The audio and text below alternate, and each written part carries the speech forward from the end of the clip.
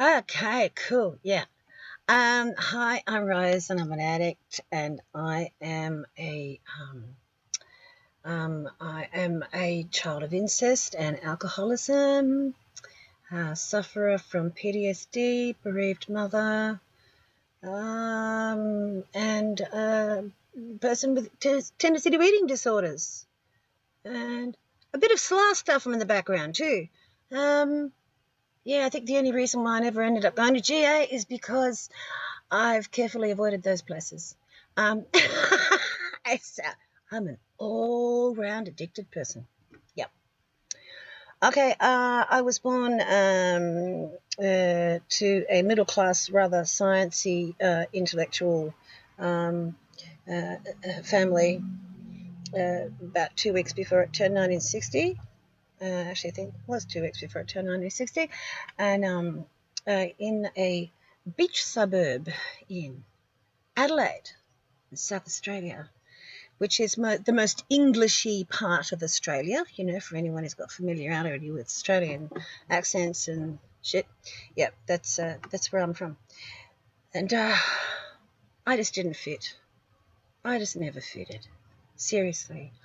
I didn't fit into my family. I didn't fit into my clothes. I didn't fit into my school. I just didn't fit anywhere. Never fitted anywhere, you know. Because drinking was the norm in my family, I had my first drink when I was 3 years old, and I sculled it and held out the glass to be refilled instantly. Yes, please. It wasn't quite as instant as I would have liked, but I succeeded in persuading them to come across with some more eventually. And I had my first suicide attempt at 5, and that escalated, of course, you know, continued to, like, you know, have suicide attempts. It escalated somewhat in my teens, yeah. I was an escapist. I was an isolated child, very, very isolated child. And I was an escapist, and I escaped mostly into books and to alcohol. Those were my big kicks. Big kicks. And by the time I was 12 years old, it was hell. Life was hell. I was getting beaten up at home. There were rapes. There were. I was getting. I was. Ooh, now it says my internet connection is unstable. I'm very, very sorry about that. And then. And I was getting pissed by the end of lunchtime every day at school. I was getting pissed, you know, and I wasn't spending any money on food at school. I was just spending all my money on cigarettes.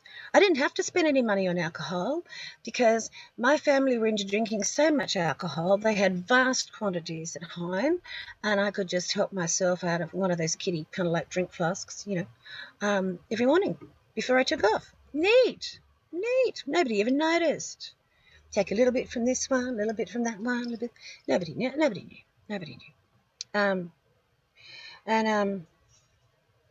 Yeah, so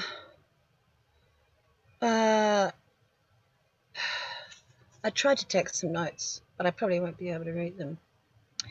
Yeah, look, my suicidality by the time I was 12 years old, even though life was hell, the main reason why I actually wanted to help myself wasn't so much because my life was hell, it's because I had this over-responsibility sense that I felt awful about being part of a culture that that destroyed habitat, obliterated species, enslaved and abused, you know, indiscriminately, and I just felt disgusted by it all.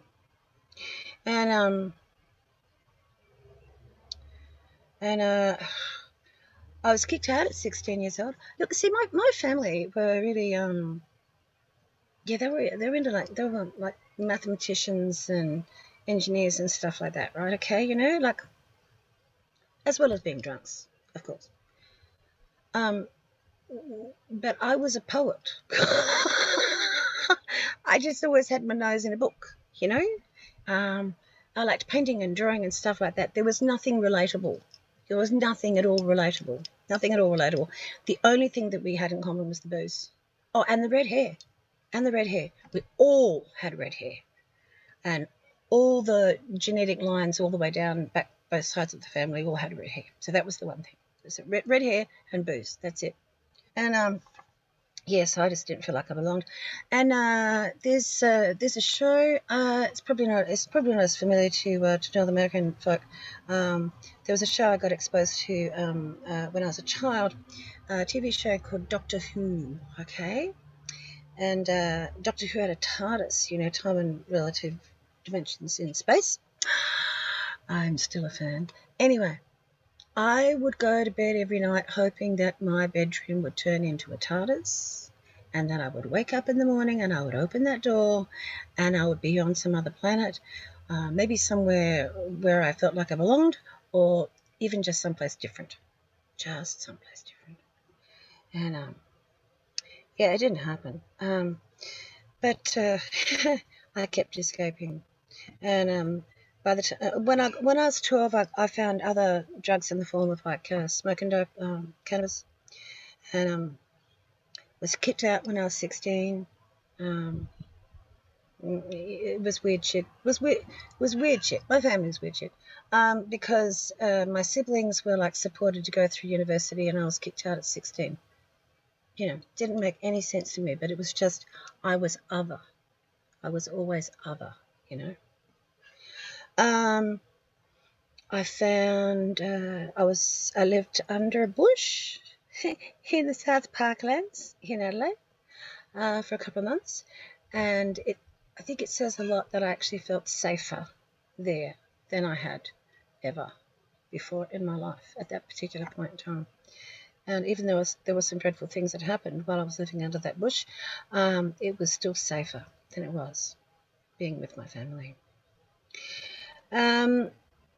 I discovered the hippies when I hitchhiked to Sydney, and in King's Cross in Sydney, I found out the hippies, and I'd already been introduced to hallucinogens, and we took a lot more hallucinogens, and read Carlos Castaneda, and started hearing about Timothy Leary and all that kind of stuff. Did all that kind of shit, and then I decided that what I needed to do was to grow my own family. Oh yeah, I didn't mention I had my first lover was a girl, another little girl, when I was 11 years old. Yeah, and yeah, so it was. I decided that I would sleep with dudes because I wanted to fall pregnant. I wanted to grow my own family. The family I was born to was fucked, and so I needed to grow my own. Okay, that's what I had to do. I had to grow my own family, right? Okay, start again, grow my own family, and maybe I'll feel safe and I feel like I'll have some place that I belong and stuff. It's not a particularly good reason to have a child, I must say. But it was my reason, and I know for a fact that I am not the only young woman who has done that. I know that for a fact. And yeah, so it took me a long time to fall pregnant. Damn. It took over a year for me to fall pregnant, and I went through this process, and I was always a bit. Isn't it quite amusing that guys could get pumped for information about whether or not they'd ever been known to cause pregnancy previously very easily in the first 2 minutes of conversation and not even know that they were being pumped? I thought that was very, very interesting. And yeah, so yeah, I did feel pregnant, and then I ended up at 6 months pregnant deciding to get married to the dude because he just wouldn't shut up. He just kept hassling me to marry him. And I've got to tell you, that is an incredibly lousy reason to get married, to shut someone up. It's not a good reason. So not a good reason. That's what I did. And I left him 6 months later after he'd thrown my daughter at a wall. Okay. I ran away to Queensland, far north Queensland, and stayed in hipping households until we were kicked out because my kid just basically would never shut up. She just screamed all the time. And I wasn't a particularly functional person either. And we barely survived being stuck in a caravan during a cyclone. I mean, the cyclone had been cabled into the ground, okay, but it was getting buffeted around it a lot, you know, in the cyclone. And because I got infectious hepatitis, and she was a screaming baby, and yeah, the caravan leaked and she pissed, and I came in and out of delirium, and a really kind dairy farmer came along and rescued us and took us into hospital, and I mention that because the thing is that amongst all the insanity in my life, there have been here and there just dotted these really kind people. Not religious people. I mean, the religious people would have quite often, you know, had charity and all that kind of stuff. But, you know, people who just basically gave a shit. Who just cared enough to give a shit. Every now and then. And he was one of those people. And, yeah, and so we survived. Amazing. Yeah, so I didn't end up taking narcotics until about 1983. I had always had this perspective that you'd have to be really, really desperate to get out of it, to stick a needle in your arm, okay, to get out of it. I thought, because I didn't like needles, so I never thought that I would. I never ever thought that I would. But I ended up with my liver so badly affected. I'd say not just from the hep, I think because I also picked up hep C from a government dentist when I was 19. And not that anybody knew what it was at that particular point in time, they didn't. But yes, by the time I was in my early 20s, I was suffering legendary hangovers. Legendary 5-day hangovers that were just unfreaking believable. And so it wasn't cutting it anymore. I mean, the grog wasn't cutting it anymore as a means of relieving my pain. It just wasn't working anymore. And so when a comparatively new girlfriend was hassling me for money because she wanted to score some narcotics, I went, okay, I'll pay for it just as long as you get enough for me too, you know. And that was it, you know. I was hell-bent. I wanted to find a way to feel better. And it worked. I felt better. Wow! Freedom from mental pain, freedom from physical pain. Wow, I'd arrived. I finally found the thing that worked. Far out, you know. Made it possible for me to function. I was quite impatient with other people who'd like nod off and scratch and do all that kind of shit, because I'd think, fuck, you're wasting the fucking stone. How dare you? You know, I'd be kicking them and digging them in the ribs, and I was a pain in the ass. I really was. And but I felt better. I felt better when I was off my face. But it didn't last long. It only took another 2-3 years for the amount of heroin, of smack, skag, whatever you wanted to call it, slow it was for the amount that it took for my pain to be relieved was the amount that had me dropping with overdoses. It just didn't take long. I took a nosedive really fast. I'm always fascinated. People who could like use for like 30, 40 years to stay alive. I don't know. I couldn't even make it 4. I could not even make it 4 years, you know. But I guess I was a total pig for it, you know. And it wasn't that my definition of a good time was to just not feel pain. That was all I wanted, was to just not feel pain. So anyway, funny story, I got to NA, and because I didn't think I was an addict, right? I didn't think I was an addict. I thought I was a mess. I thought that I probably needed to be taken out, okay, really taken out and shot seriously. But I didn't think that I was an addict. I just knew I was self-medicating, basically. That's what I was doing. However, what I used to do to get by, because I was on a pension, I was a sole parent, you know, like it was times really, you know, everything was really tight all the time. I used to, you know, like run drugs for people, or, you know, take drugs here and there, or do childcare for working girls and all that kind of stuff. You know, I just did a lot of stuff for other addicts, you know, anything so I could get paid in drugs. Anyway, this guy rang me up, and he quite frequently asked me to smuggle drugs into him when he was in a detox, and so I was, already mentally gearing up for that. And he said that he'd agreed to go to this meeting thing, and he actually thought it was a cult. He thought it was a cult and that he was going to be kidnapped and brainwashed and all this other shit, right? And so so he said that he would pay me in drugs if I went to this thing, just in case he got kidnapped, so I could take down the number plate and, tell his parents and all that kind of stuff. And so I ended up being paid in drugs to go to my first NA meeting. Now that's pretty bizarre, isn't it? That's pretty wild. Yeah, that's pretty wild. And that's probably what it would have taken to get me there.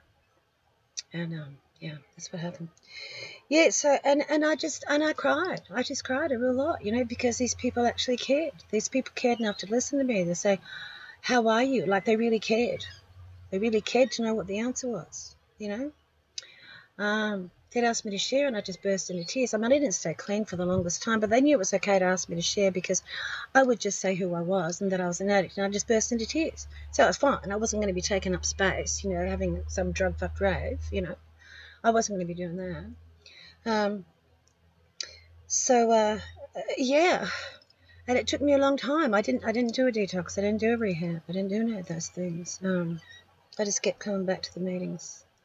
And in the meetings, again, I found kind people.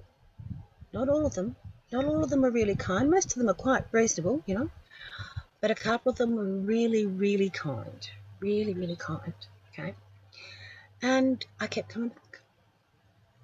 And eventually I thought, after the death of a very close friend, who I had always thought of as amazing, absolutely amazing woman, sole parent, she'd run restaurants, been a junkie, travelled overseas, all this other stuff, far out, and she died, and I saw her son, her 11-year-old son at her funeral, and I saw what he was going through, and I recognised in a blinding flash, that my daughter was going to be in the same position, and she wouldn't have to wait till she was 11. She would still be 8 years old, and that given that her other biological parent was a pedophile as well as being extremely abusive, that the only thing I could really do to protect her was to stay alive myself. Fuck. Just so not what I wanted to do. So I thought, okay, I'll give it a go. What these NA people say, I'll try it out. I'll try this complete abstinence thing, which up until that point I'd not been willing to do. I'd not been really willing to try.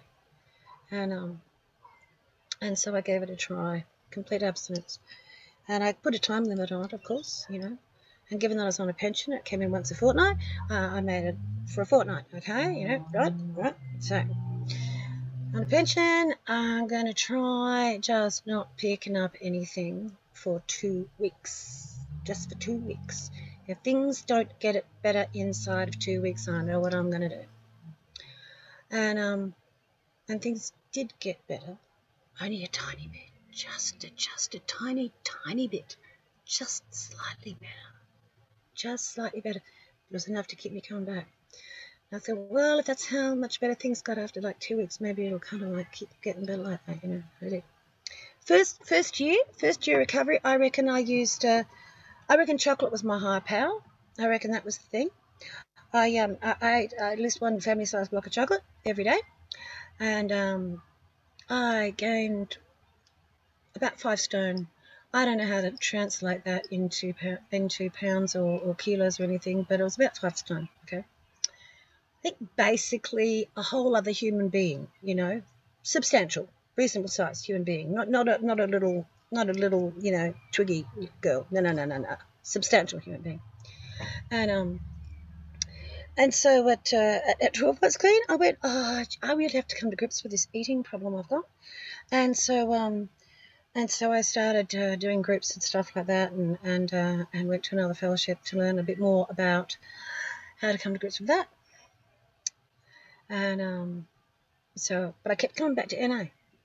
because this still felt like my home. It's my home. So, you know, I kind of slightly, you know, 2 years, 2 years clean. 2 years clean. It occurred to me finally that I was a child of alcoholism and that maybe I needed to look into that, you know. So I went off to another group, but I kept coming back here, kept coming back down here. And started working that, started learning about the ism, you know, how it gets passed down the generations and all that kind of stuff. And even though that I saw my father as an ogre, a violent ogre, you know, that when I actually, you know, took out all the bits and pieces that made him look like that were associated with his alcoholism, I realised that emotionally he was about 3 years old, just about 3 years old, you know, and really had no idea how to function in the world. And went, wow, that's amazing. And then about 5 years clean, I realised that my relationships had been really, really, really, really, really, really super, super dysfunctional, okay, you know. And so I started trotting off to, you know, some other meetings. Some other meetings to do with my sex and love addiction, okay. And then at 6 years clean, the penny dropped that I had actually been sexually abused as a child. That's when the penny finally dropped that I'd actually been incested. And I drew the line on that one. I went, I don't freaking want to know. I am sick of this shit. I don't want to know. I don't want to know. I'm busy. I'm studying. I'm being a sole parent. I'm doing lots of service. And, you know, I'm working, studying, doing all the stuff. You know, I don't want to know. I so don't want to know. I don't want to go there. Don't want to go there. And so I avoided it. And things started coming unraveled because I avoided my stuff. That's the thing. That's the thing that I really got out of that, is that I really can't avoid my stuff. If I avoid my stuff, the thing is, yeah, sure, I kind of picked up that was really only the by the way, you know. What I actually did was I tried killing myself, you know. I mean, along the way, I picked up a dysfunctional relationship. I dropped out of uni. I figured out I couldn't work anymore. I told my sponsees to all go and look elsewhere because basically I didn't have it to give away, you know. I stopped doing meetings because they stopped feeling like they were working, because I think it's because I wasn't able to be my authentic self. And so therefore I did not feel authentically connected to other people, you know. I think that's the reason why it started feeling like the meetings weren't meeting my needs anymore. And yeah, and I tried to open myself. So I did. I took a whole heap of somebody else's pills, you know, in the hopes that it would take me out. It didn't even put me to sleep. I mean, what the... Seriously. That's just so rude. But my sponsor said I had to start again anyway. I mean, you know, like if I was going to bust, I would have been on something decent, I would have thought. But no. See, for somebody else's pills, I didn't feel any effect from it whatsoever. And yeah, so and then I learned that I had to work on my stuff. I had to go into the interior world. That it wasn't all about the exterior world. It wasn't about trying to placate, I guess, my family with some sort of university degree, or you know, make the rest of the world think that I was a better person because I had a job, or you know, it wasn't about any of that kind of stuff. It wasn't about how I looked. It was about how I felt inside. What was really going on inside of me. It was about owning my style, owning my own style, and yeah. So that is a whole other thing. And then I started looking at my ancestor. And wow, hasn't that been a journey? All right. And then through that process of talking to other people, other women in particular, you know, with similar stories, I realized that I had been constructed as a victim by my abuser to keep me isolated, so that the story would never be told. My father, you know, like the sexual stuff was fucking neither here nor there. Seriously, yeah. Sorry, I keep swearing. I don't mean to. Um, um, so that stuff's kind of neither here nor there. It's all the other stuff that was done. It's the stuff that was done to isolate me. It's the way that my siblings were encouraged to bully and tease me. You know, it's the way that I'd be enrolled in something, and then I'd be told. I was being told, you know, like the ballet. I was told that the ballet teacher had said that I danced like a little elephant, okay? And so, of course, I didn't have to go back to ballet school after that, you know.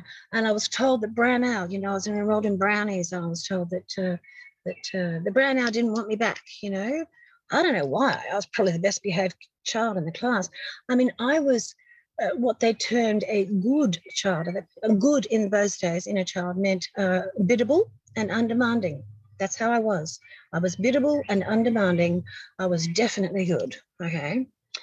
But yes, I was told that, you know, the piano teacher didn't want me back. Brown Owl didn't want me back. It didn't matter what I got enrolled in. It was always for a really brief period of time, you know.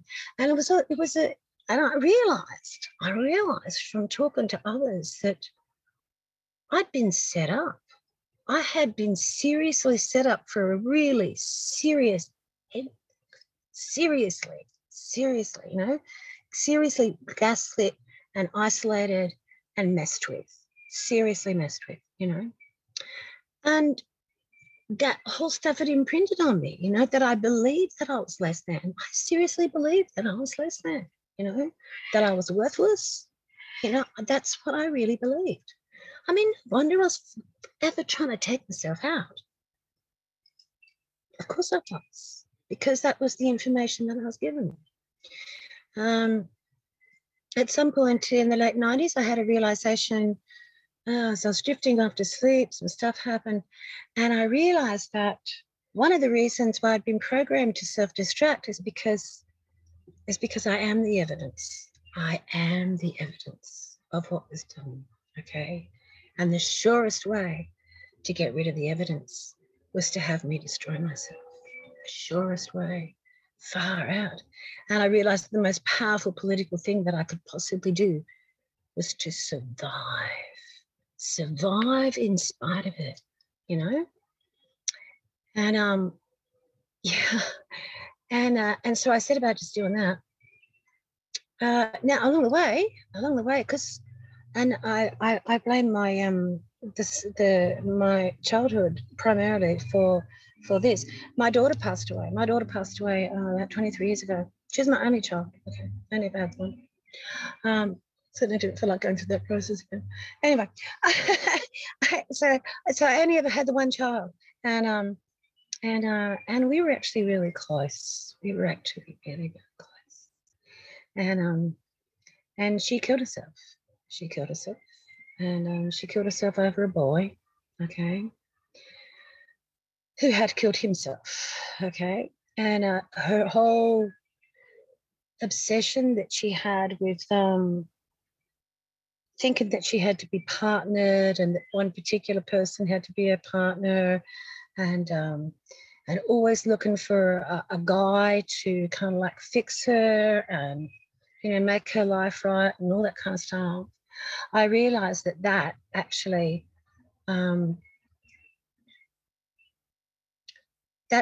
came from the shit that was done to me, the impact that had on me. Yeah, so I had one more. Suicide attempt. Okay, about 9 months after she died. And during the process of that suicide attempt, a thought occurred to me that had never ever occurred to me before. I was going out of consciousness, you know, from the gas, because I was gassing myself. I was determined I wasn't going to pick up a drug again. You know, I wasn't going to lose my fucking clean time. I wanted to die, but I wasn't going to lose my clean time. Fuck. Yeah, so while I was coming in and out of consciousness, you know, like, and I got to tell you, gassing yourself in the car with no drugs in your system, really, it's not a pleasant experience. Don't do it. Just don't. It is not Fun. Okay. Yeah, as I was going out of consciousness, yeah, this thought occurred to me. Is it that I want to die? Or is it actually that I don't want to live? It had never, ever occurred to me before that they're actually two different questions. They're actually two very, very different questions. Because if I want to die, well, that's the place I want to go.